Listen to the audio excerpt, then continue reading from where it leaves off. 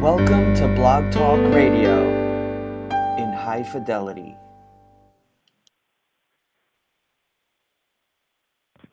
Good morning. This is Attorney Vince Davis, and you're on with Get Your Kids Back Now, a show dedicated to fighting Child Protective Services.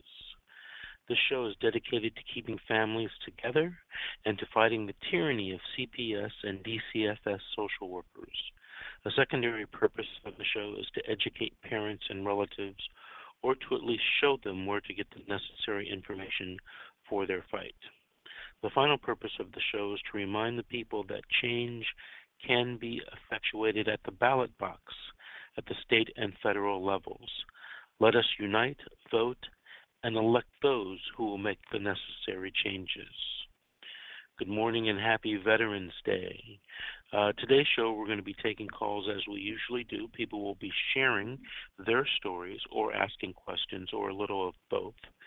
And we also are going to talk about some topics of juvenile dependency court hearings.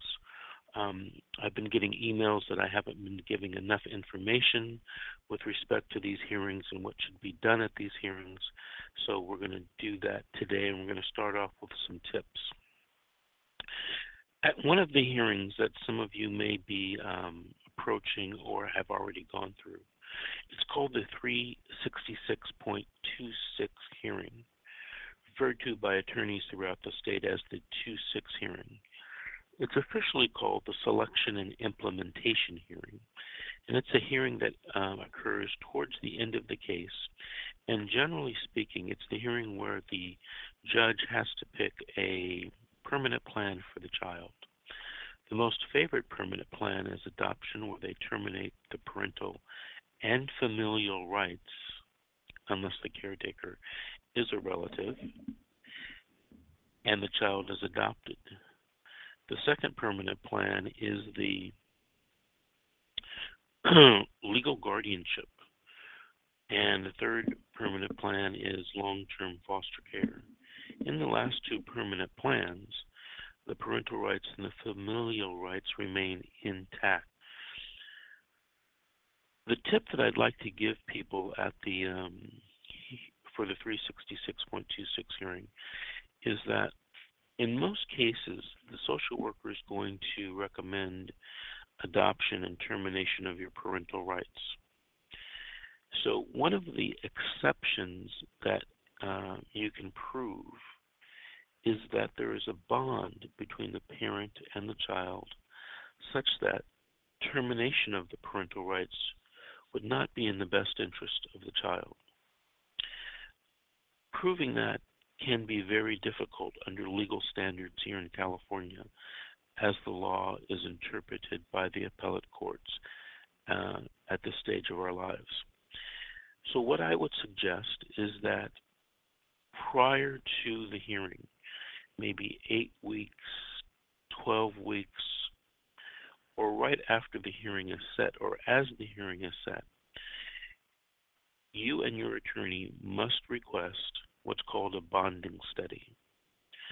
A bonding study is where a psychiatrist or psychologist interviews you and the child to see if that bond, if that relationship exists such that it would be detrimental to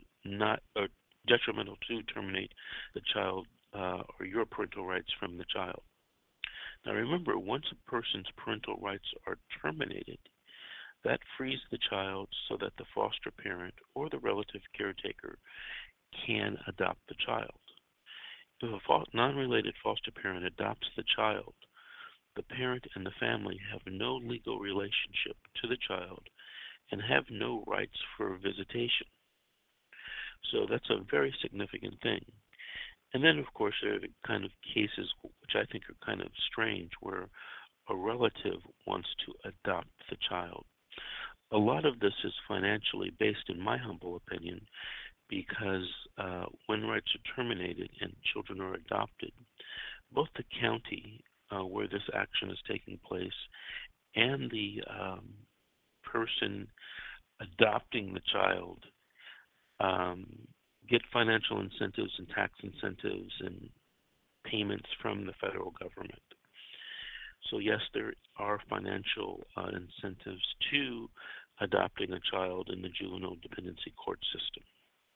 So remember, ask for the bonding study. Ask for the court to order the bonding study, and it should be done early because it may take 4 to 6 weeks for that bonding study to be completed. And you want to make sure that you and your attorney ask for that. I'm going to take a quick call from area code 562, ending in 17. Good morning. Good morning. You're on with Attorney Vince. Did you have a story to tell? Yeah, hi. Or a question to ask? Well, I have kind of both, but I'm going to start off with the story.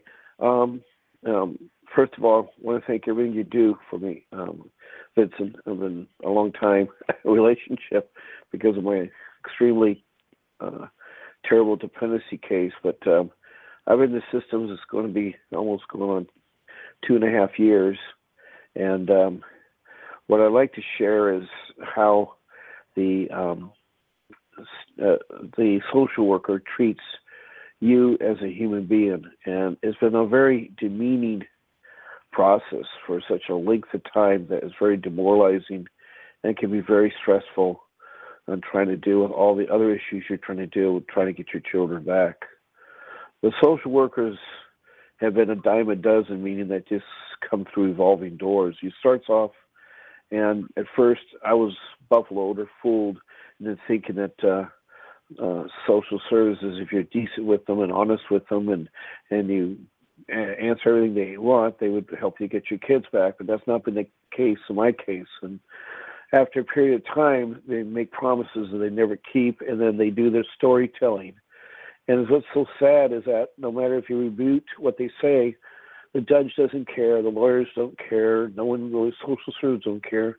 They build a case. And what they've done with me, they've done a very demoralizing, a very dehumanizing abuse. I mean, our whole family's been taken apart. This social worker that's been with me for, seems like a year and a half, has done nothing more than destroy a family that once cared about each other. My oldest son, who's back with us, has really changed. He isn't the same boy he used to be. And my youngest son, who is still in their horror camp, I don't know what else to call it. It feels like this has been a war, and that my kids have been put into prison.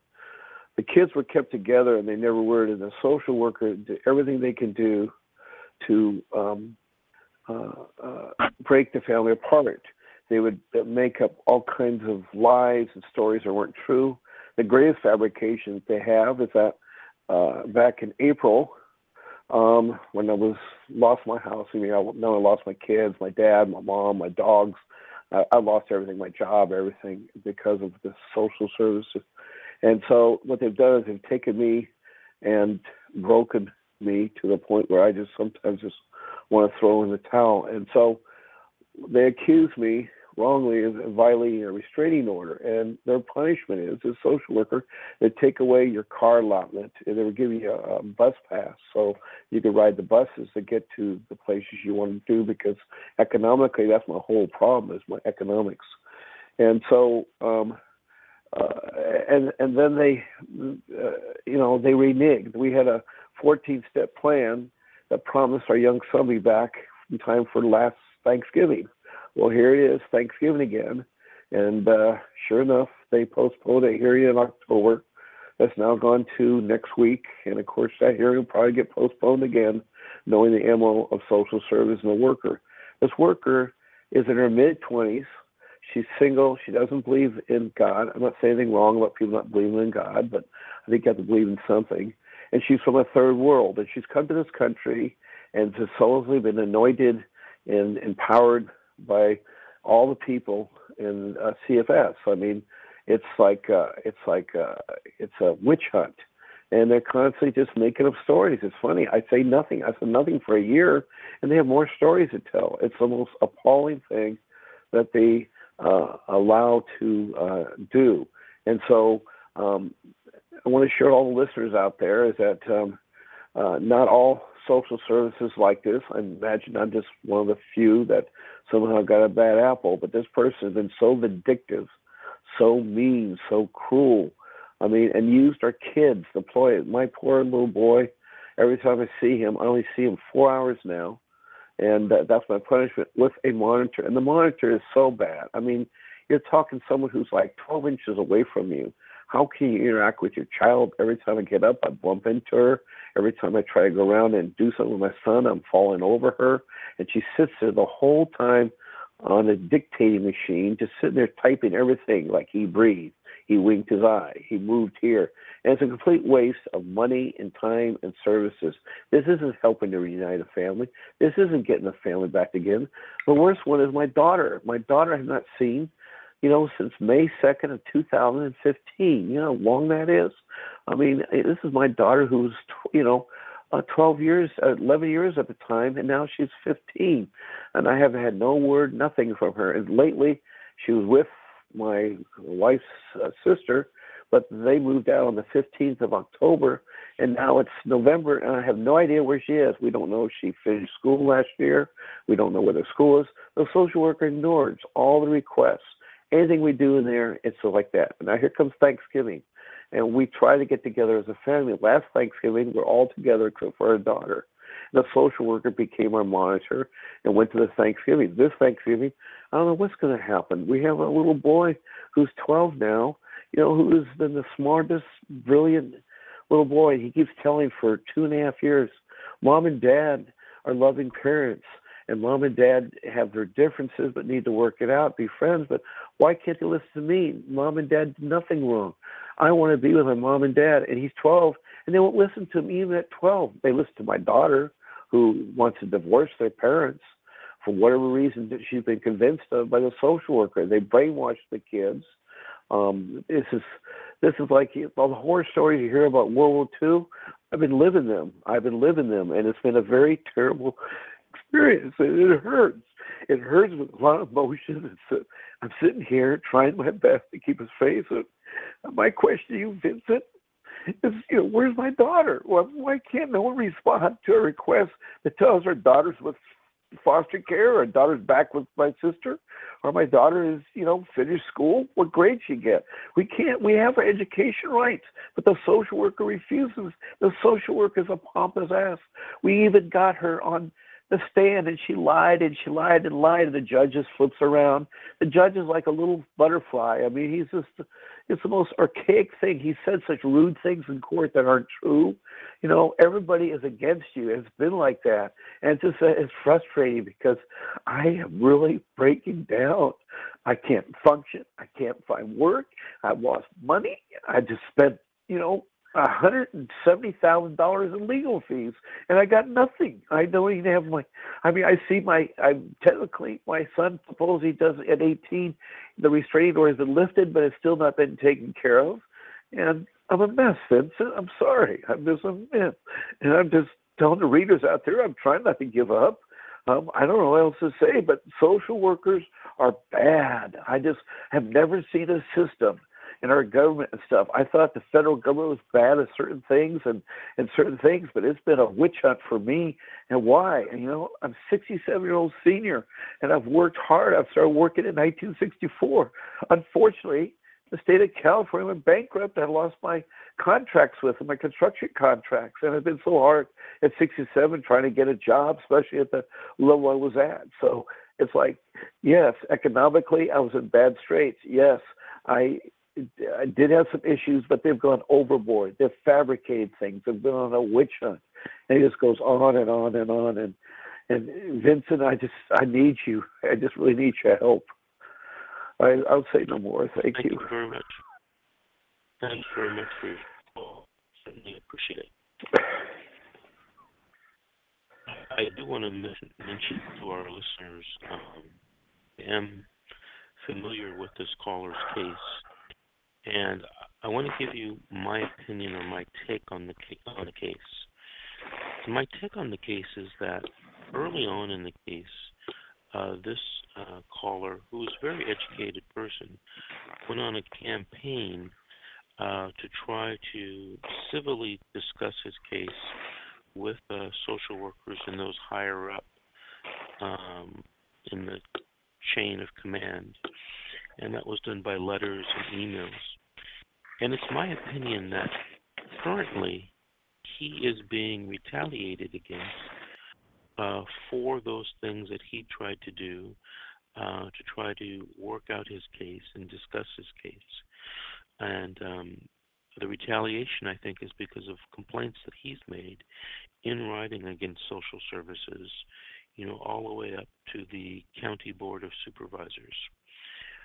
So I applaud the efforts that he gave, but I just want to warn people out there that if you do that by yourself and you go on that type of campaign, there may be retaliation in your future. And social workers can make it very difficult. In his particular case, as he said, one of the children is back home with his wife. One of the children has been alienated against the wife, against the mother and him, the father, and doesn't want to see either of them, which is totally different from when I became involved in the case. The child wanted to come home and couldn't wait to come back home, but slowly they have brainwashed this child against the parents. And the third child, who can't wait to come home and to tell the judge how he feels, just got moved to another foster home. We're going to be having a hearing next week to try to get that child to come home. But it's almost as if you take a step back and you look at this case, it's almost as if the social workers or the social worker has gone out of her way to punish the father, and she's doing that using the children. And the children are really suffering regarding this. But anyway, I'm going to take another call right now from area code 707, ending in 24. Good morning. This is Attorney Vince Davis. Did you have a story to tell or a question to ask? I do, a story to tell. And I apologize, I'm getting over Please. cold, so I don't know if you can understand. So can you hear me? I can hear you loud and clear. Yes. Oh, perfect. Thank you. So if I may, it gets a little confusing, so I wanted to start by explaining how I'm related to the children I was caring for. My mom is one of 6 girls, and her younger sister, which is my aunt, has 2 daughters, which are my cousins, and those 2 daughters have 5 children between them. One of my cousins has 1 child, and the other has 4. So 5 years ago, they were being raised by their grandma, which is my aunt, because their moms were out on the streets, doing drugs and alcohol and not raising the children. So in June of 2012, the grandmother was being evicted and was worried she would lose the children to foster care if she was homeless. So my mom stepped in and asked if we could help, and my mom said she'd take 2 of the children. My husband and I said we'd take 2, and the youngest one was going to stay with the grandma in another aunt's apartment. And we were just going to take them for a couple weeks while the grandmother got a job and tried to get housing, and my other aunts were going to help her. But 2 weeks turned into 5 years, to make a really long story short. There was no progress. The parents, 3 of the 4 parents ended up in jail. So after a few months, we kept extending the time we would keep them. First we said, okay, school's approaching. Why don't we give you till the end of the year and we'll sign them up for school. We got these scholarships for all 4 kids in a really good private school. So they were going to go there 1 semester. But by the end of the year, she still hadn't gotten a job or no housing. So I started the process of temporary and permanent guardianship so I could have some rights. And because we had gone from a family of 3 to a family of 7, I didn't even think about being able to afford an attorney. And some people that I knew at work told me how to start the paperwork. So It took a while, but I did all the paperwork. I managed to do it. I got permanent guardianship of the 4 kids, and then the youngest one as well, because eventually he wasn't being cared for. So I had all 5 kids, and there was 2 boys and 3 girls. When the parents got out of jail and one of the parents went into rehab, all the parents and the grandmother kept saying they're going to get the kids back. They're going to hire an attorney. They're going to go to court, but no one would do anything. And after about a year or so, one of the moms moved up to where we lived, because we were living 3 hours from them, and said she was going to get the kids back, get all of the kids back. And I told her, you have to go to court. I explained the process. I can't just give the kids to you. But she, I guess, was working as an escort. And when I found out, I didn't think that was, an appropriate job. It's a small town. They're shady people. So I said, why don't we have, visitations? So when I started, basically the parents and the grandmother wanted me to be the babysitter, and they wanted to come and go and visit the kids and talk to the kids, but no one was stepping up to take the kids. And I work full time. I have a demanding job. I have health problems, and the kids they liked being here, and they were thriving, but they were hoping to be able to be raised by their parents. But so I battled with the parents, because anytime I tried to have some kind of schedule, they would harass me. So I went to court. Actually, one of the parents went to court, brought me to court first, and asked for visitation. And I said I didn't have a problem with that if it was supervised, but the judge wouldn't give her supervised visitation. I couldn't prove that she was drinking or doing drugs, which I suspected, and the judge didn't seem concerned that she was an escort and had, different guys that she associated with, and sometimes around the kids. So really, we belong. I'm sorry. I said, really, the judge didn't care about that? No, she didn't. It was, and when I tried to have could we do a parenting plan similar to CPS, the judge said she wasn't allowed to enforce that. And she said she did tell the mom to stop harassing me, and the mom did for a while. But the battle continued, and the more I stuck to my ground that if they want the kids back, they have to go to court. But until then, it has to be a scheduled visit. The more the parents, the grandmother, and then extended family started getting upset. My mom's other sisters were, why aren't you letting her see the kids? Basically they wanted to play mom and dad and grandma, but I wanted them to either stay out completely or step up and take them. I looked into adoption, but because they had never been part of CPS, the state said it would cost us $5,000 per child. And 2 of the kids needed $6,000 worth of braces, though. Wait a minute. We decided. What state do you live in? I live in California. I live in Mendocino. California. You live in what county? California. Mendocino. Oh, okay. Keep going. I'm sorry.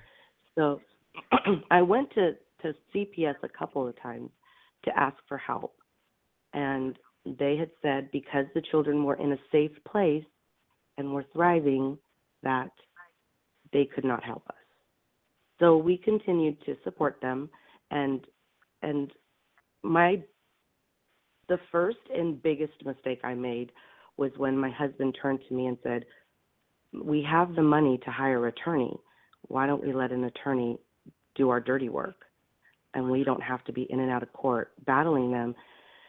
But because I was so proud of myself in doing all the permanent guardianship paperwork, I thought, why spend that money when we could use it for the kids, which was a mistake.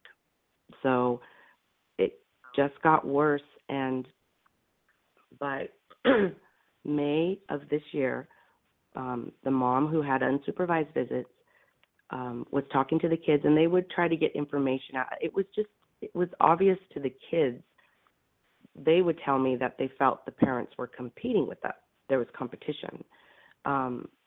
So the mom was asking the kids things, and the littlest boy, who was 9 at the time, told her about how he had fallen asleep in the fall of 2016. The youngest boy fell asleep watching TV with my husband while I was at the store. And when I came home, he looked like something was wrong, and he said that my husband had been mumbling in his sleep and acting weird.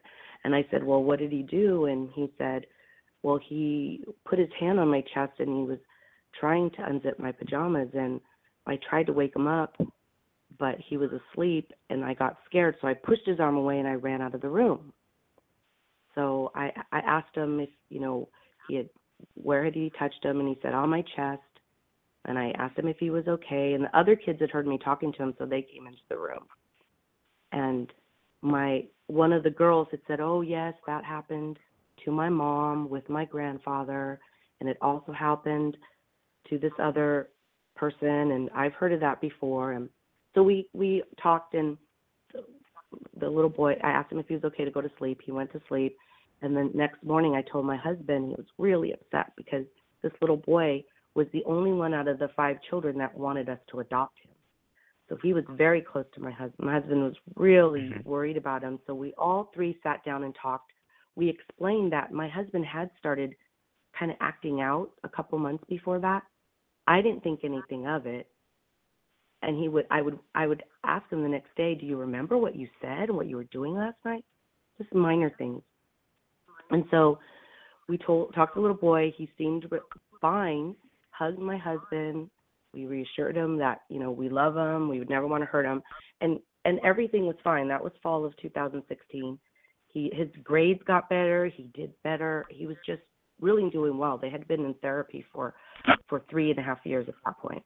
So the therapist knew our case and everything. So in May of this year, the mother finds out and says, she wanted to bring it up with the therapist, but she told me by May of this year, the mother and I were going to therapy together. We were getting along. She's my cousin. I wanted to help her get her kids back. So we were doing well. So when she told me she wanted to bring this up at therapy, I said, that's fine. Well, why wouldn't you want to bring it up? She said, I don't want the therapist to make a bigger deal out of it. But my husband and I had nothing to hide.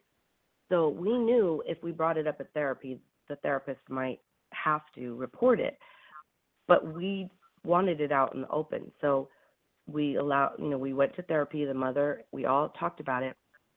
But when the therapist met with the little boy by himself, she said that he told her that my husband had touched him inappropriately, had touched him on the penis, which my husband doesn't recall. My husband has no recollection of anything. He was asleep. The little boy never told any of us that until after he had that meeting with his mom. And the girls immediately accused him of lying because up until that point, he had been lying a lot to the kids, and the kids kept coming to me struggling with his lies, and he was in therapy for it. So I didn't accuse him of lying because that's not something you do when a child brings that up. So we continue to go to therapy. The therapist reported it, and we wanted it to be investigated and cleared.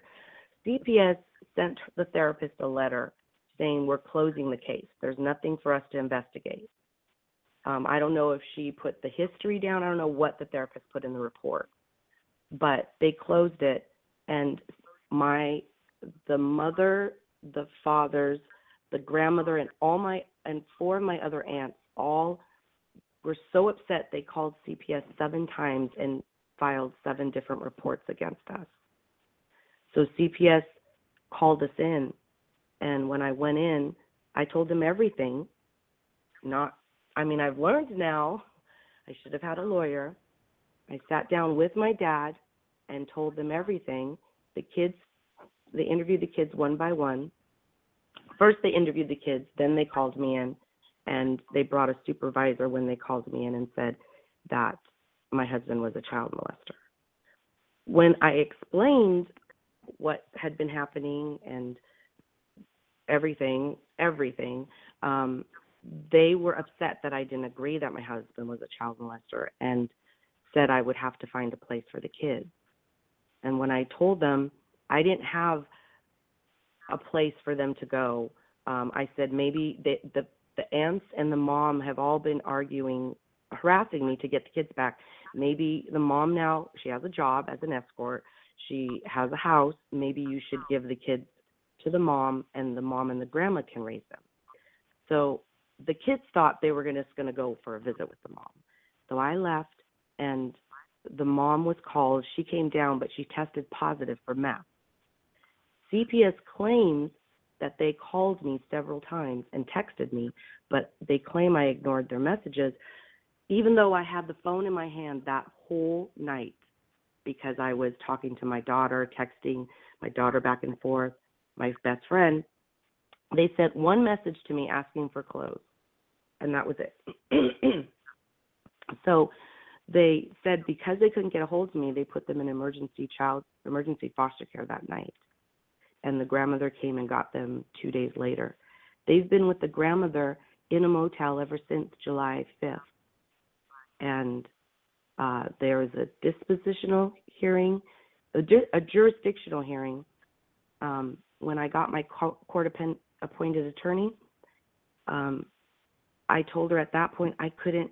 The social worker told me that it was going to be cross-reported, that my husband would be arrested, that the foster agency where he had worked for 25 years, he was going to get fired from. And I told them, I can't do my 40-hour job, raise these children with my health problems, and go through this with my husband. And CPS said, well, we're not taking the kids. But when I turned them over to the mom, and that didn't work out, they took the kids, gave them to the grandmother, and my court-appointed attorney suggested I make a deal with them, that I drop my legal guardianship in exchange for them dropping all the charges and allegations against my husband and me. So we went to the jurisdictional hearing. They agreed to it, and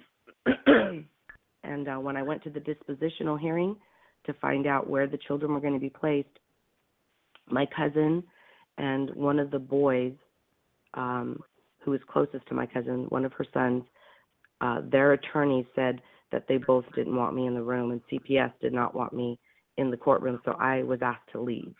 So the last I know is their dispositional hearing was postponed to this week, and the kids are still in a motel. I would like to clear my husband's name. He hasn't been reported to the Child Abuse Index. The detention report was filled with lies from the social worker, the supervisor, just things I never said. Horrible things like she claimed I said that I was in fear of the other 4 children were molested by my husband. Never said that. She said that I said that my stepdaughter had told me she was afraid of being molested by my husband. That my stepdaughter was furious when she heard that they claimed that about her, because she's never said that, felt that. So I don't understand how they can put these lies in these reports that I know family members, this is a small town. I see people in court that I've known for years that look at me differently now. And I think, have they read the report?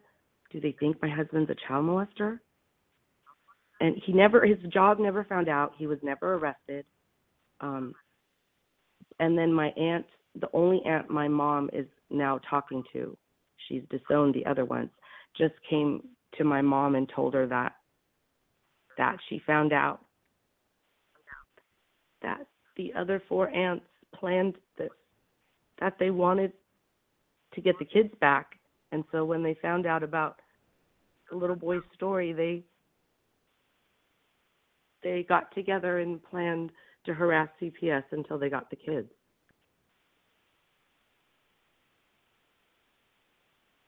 So they planned it against you? That's what one of my aunts says she found out from another aunt. And I think it's true because of the way my aunts are treating me. These are aunts that I was very, very close to. And not one of them has called me to ask me if the story was true. They just took it and ran with it. And the three daughters, the three girls, are angry with the little boy and the family because they think they want to be back home. Back home, but the little boy with you? With us, yeah. They were with us 5 years. The youngest girl said she spent half of her life with us, which was true. She was 10, and she had lived here for 5 years. But the little boy he asks for my husband every time I visit them. I get visits 1 hour every 2 weeks. But my husband's not allowed to even send them a letter or a card or anything. So I'm hoping the visits will continue. Our thought was that, and I told the kids, when they turn 18, our home is open. We will help them with the next phase of their life, going to college and stuff. But it's hard for them right now. My family wanted to ruin our lives. They said they wanted my husband arrested. They wanted to sue us. But we won out of the situation other than the allegations. I mean, my husband wasn't arrested. We have really good jobs. Our money is ours now. Our home is ours now. We have each other. The kids are the ones in a motel for 4 months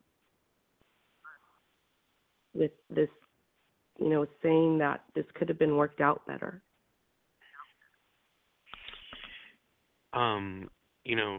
It's the old saying, no good deed goes unturned. Yeah. I'm sorry to hear about this story, but I do appreciate you calling in and sharing it with us. If you have a pen, I want to give you some information. Let me know when you're ready. Okay, I'm ready. I want you to write down this telephone number: 888 6582. Call that number anytime today after 9:30. Make an appointment to talk to me privately about the case, and I can tell you some things that can be done with respect to your husband and clearing his name. Wow. That would be great. Okay. So 888-888-6582. Yes, ma'am. Thank you again so for much, calling Mr. in. Davis. You're welcome. Bye. Bye-bye. Okay, I'm going to try to take another call. It will be area code 909, ending in 07. Good morning, you're on with Attorney Vince Davis. Did you have a story to tell or a question to ask? Hello? Yeah. Good morning. Good morning. How you doing? Yes, I'm actually good. a new client. Thank you. I'm actually a new client of your law firm. Just came in this week. I had a hearing on Monday due to some allegations that were brought upon me due to emotional distress that they're claiming that I caused towards my children. Well, to start off, I just had like a really very ugly custody battle going on with the mother of my children. She's always been the type of person to try to incriminate me. She's always been like very jealous and has for the past 10 years has been just like crucially battling me in the child custody court, family law. And just recently, came to the next level of trying to incriminate me. I was at work. She had me arrested. Her and her mother basically framed me framed me and made these allegations, saying that I caused domestic violence towards her. And basically, while I was working, I work at a barbershop. There was like lots of had witnesses, I had people all around, and I'm in the middle of work. Police officers, they came. They said they wanted to speak to me. They asked me to step outside.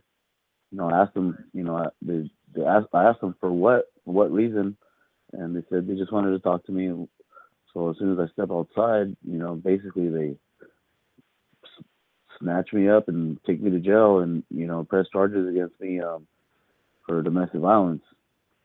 So I spent the weekend in jail. I was bailed out, but by the time I was out of jail, the mother of my children, took the extra step to put herself inside of a battered women's shelter. When she got into this battered women's shelter, she started taking advantage of all the resources that they give to battered women.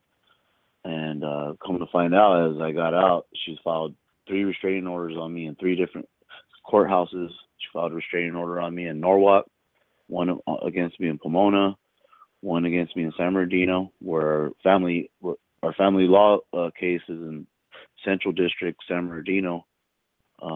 She also got CPS involved. First, the San Bernardino CPS was involved. The social worker there in San Bernardino, her name's Paula Johnson, completely misconstrued the things that were actually happening, and she basically said, due to the years and years of domestic violence, that I was emotionally abusing my children, which is it doesn't make sense, because me and the mother, we don't live together. She has falsely accused me of domestic violence for years, and that's been her tactic to winning our custody battle. She's actually in the past has filed, I want to say 7 restraining orders in all efforts, in attempts to try to use that as a means of stripping the custody away. In 2008, I was granted 50-50 custody of our children.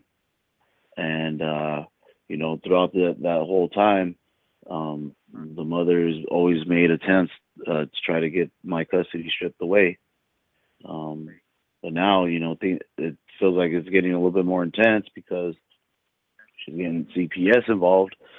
So the social worker, believed her story and substantiated a case on me. I was placed on the CACI list from San Bernardino County.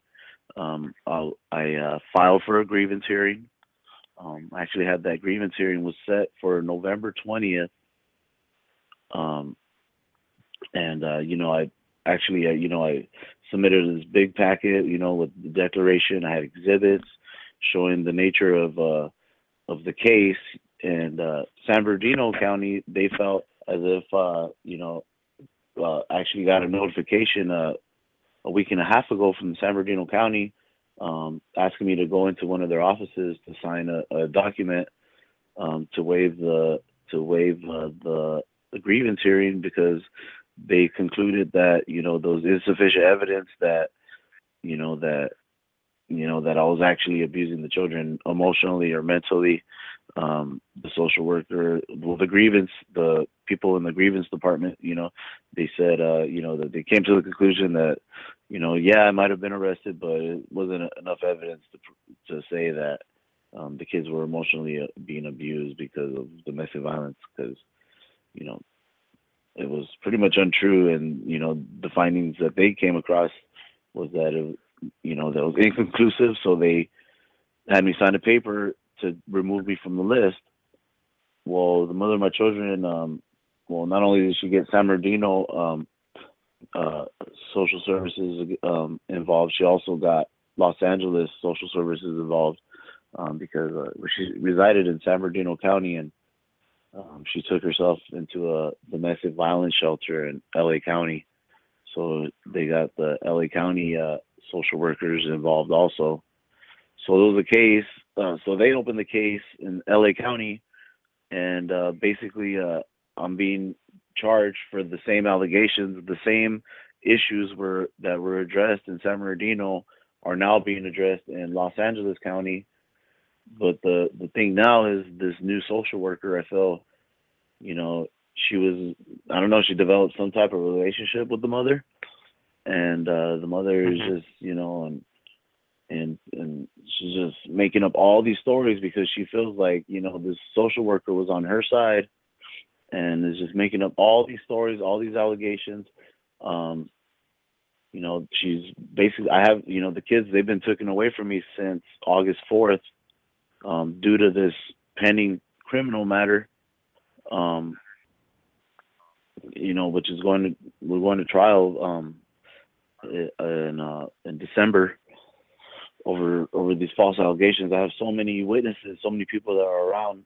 Um, you know, I have like a very, very strong case. You know, I don't understand how, you know, somebody that's innocent could be convicted of something, or I don't understand why the DA is pressing forward. It's a young DA. She's fresh into this in the court system, and you know, my attorney's saying that basically, you know, usually when it's a young DA like that, they tend to want to just press the issue to the very end.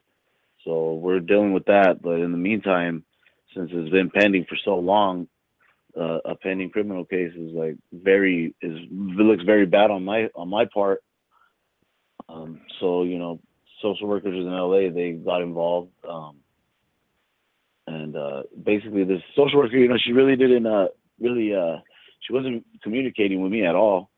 I did once I got that paper from San Bernardino saying that those allegations were dropped. I did fax that over to the social worker in LA, and basically that same day that I faxed over that paper, she gave me a call back in the afternoon saying that they were closing the case, and they felt that the children should be detained from me, and that there would be a hearing on Monday, which was this Monday. And so you know, we get to this dependency court in Monterey Park, and honestly, like, I'm seeing, kind of just observing what's going on in this place, and it just seems like a major racketeer. Like, these people are just destroying families, like, on a mass level, like, on a major scale. And you know, once I was given the petition, I was able to look at the petition that was filed against me. Completely, like, it was a complete exaggerated report against me. Also, there was I want to say like 9 counts against the mother of physically abusing the children. It's somewhere inside the petition where it was also said that she was reported for actually abusing the children while she's inside the shelter, but CPS recommended to the judge that the kids stay in her. And right now, the kids are remaining in her care inside of this anonymous shelter that I have no idea where is at. I have no idea what school they're going to. I've been having a joint physical custody with my children for the past 10 years, and off of a false allegation, you know, due to you know, the mother just desiring full custody and desiring, you know, child support, and she just, I think, just made a complete mess of, you know, of our child custody case, you know, and you know, her you know, just cooperating with CPS, and basically you know, doing what they want to do. They just have her in this shelter. I believe that that's one of the reasons why they want to keep in her care, to, you know, so they have, like, you know, strict control over the children. And you know, I was able to see my children in dependency court on Monday, and they just my kids are not even the same anymore. It's only been about 4 months, and I could tell my kids are changing. Their attitude against me, my kids, you know, they're having this attitude as if they're not allowed to talk to me, and you know, it really hurts because, you know, me and my kids have a very strong relationship. And I don't know what these people are doing to my kids, but they're not acting the same. They did see me, and once they saw me in the hallways, you know, they ran up to me, and you know, they gave me a hug, and they were sitting around me, and you know, we're sitting at the table, and I feel like the mother, my kids, she was upset that the kids wanted to talk to me. She ran to the bailiff and told the bailiff that the kids are not allowed to talk to me and that I can't sit next to the kids. So the bailiff came over and took the kids away, and my son, he was, I felt like that was emotionally disturbing to my son because he even told the bailiff, like, why are you guys not allowing me to talk to my dad? I want to talk to my dad. And they said, well, you can't talk to him right now. And they pulled him away and they put him in this little room.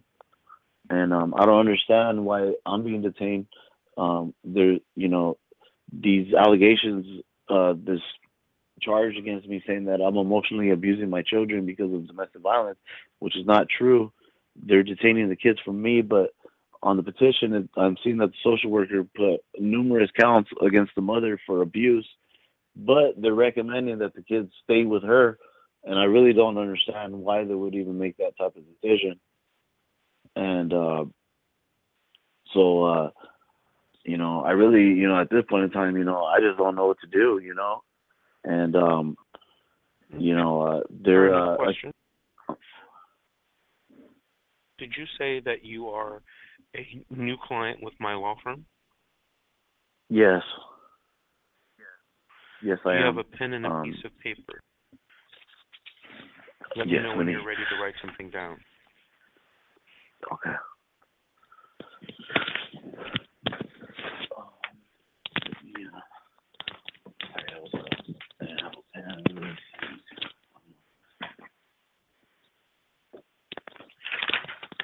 Yes.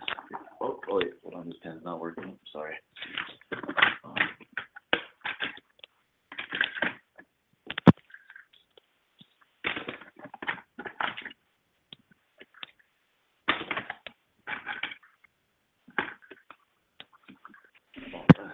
Sure, you can find a pen when you need one, huh?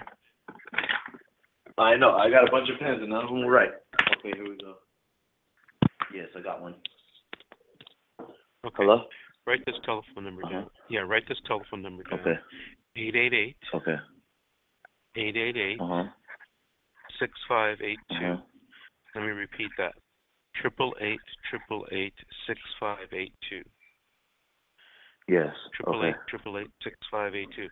Okay, I want you to call that number. It's my office today after 9:30. I want you to make an appointment to come meet with me personally. Okay, although another attorney may be working on your case in my office, I want you to meet with me personally on Monday or Tuesday of this coming week, okay? Then I'm going to go over your I actually do have I actually do have an appointment with one of the attorneys that was appointed to me in your firm on Tuesday. I was told to go in at 12. Okay. Well, make sure that I can be there with you and the attorney at 12 when you call today after 9:30. And if I can't, you're going to reschedule that meeting so that the three of us can meet together. Okay. All right? Sounds good. Okay. Because thank you. It sounds like you have a very good case to defense to get your children back. And based upon some of the things that you mentioned, you might have a lawsuit against the County of Los Angeles and this social worker. And so we're going to be discussing that as well. Sound good? Most definitely. Yes. Most definitely. Okay. Thank I you. look forward to seeing you next week, and thank you for calling in and sharing your story. Thank you very much. Bye-bye. Bye-bye. Bye-bye.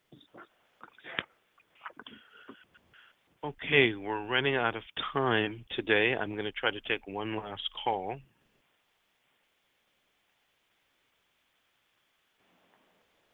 Good morning. You're on with Attorney Vince Davis. Did you have a story to tell or a question to ask? Good morning. Hello?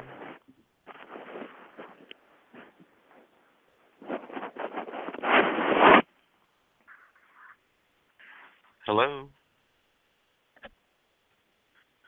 Okay, maybe this is a person who just wanted to listen this morning. And we have a few more minutes that I can go back to the topic that we were discussing first this morning, and that's tips with respect to certain different types of cases. So I gave you a tip regarding the 366.26 hearing, and I'm going to work backwards to the hearing where your family reunification services were either not offered or terminated. That generally happens at the 366.21F hearing.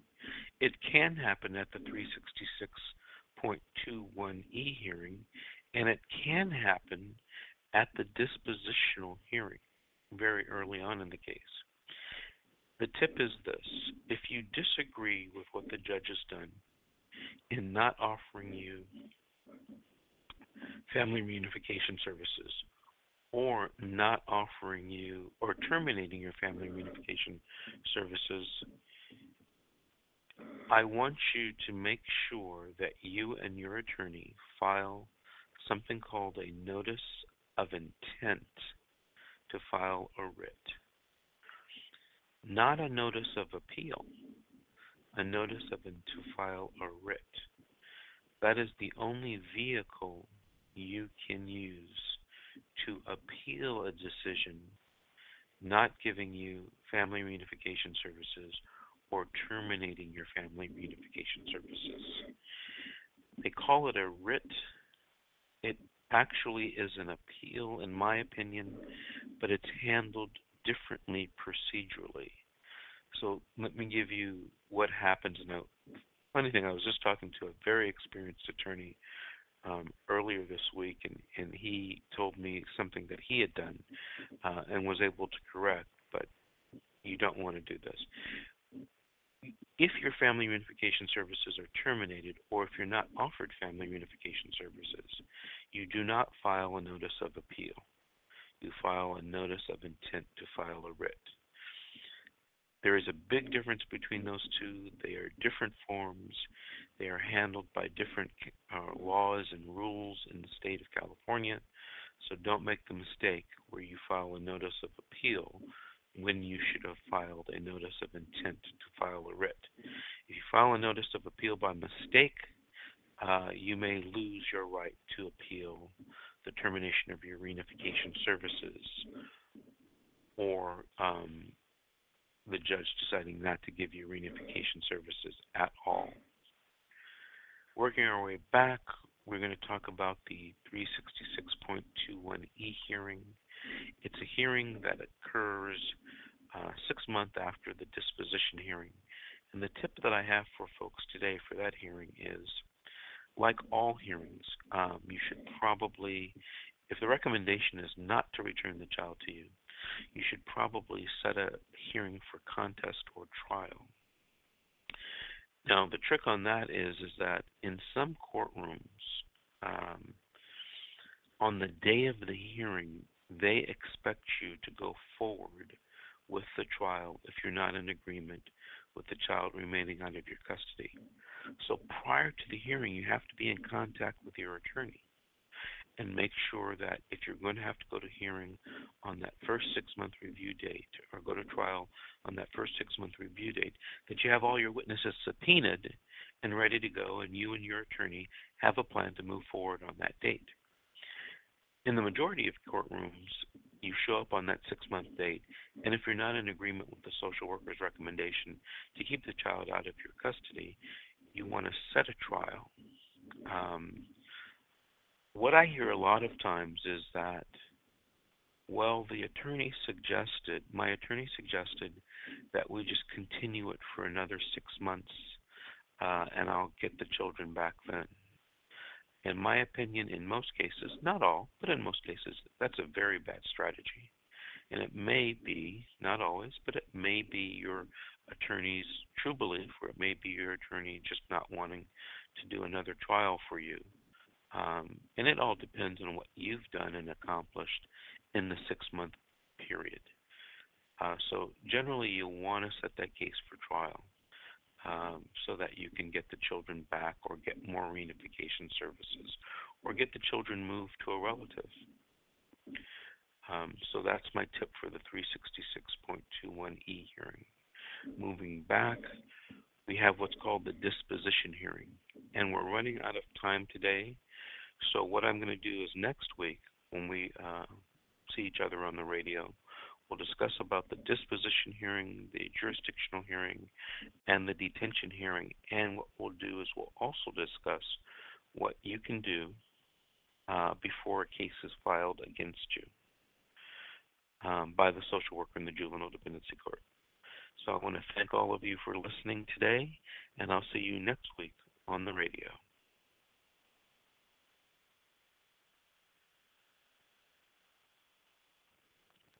With the Lucky Land Slots, you can get lucky just about anywhere.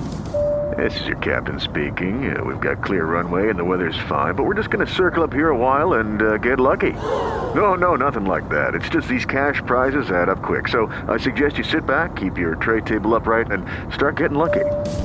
Play for free at LuckyLandSlots.com. Are you feeling lucky? No purchase necessary. Void where prohibited by law. 18+ terms and conditions apply. See website for details.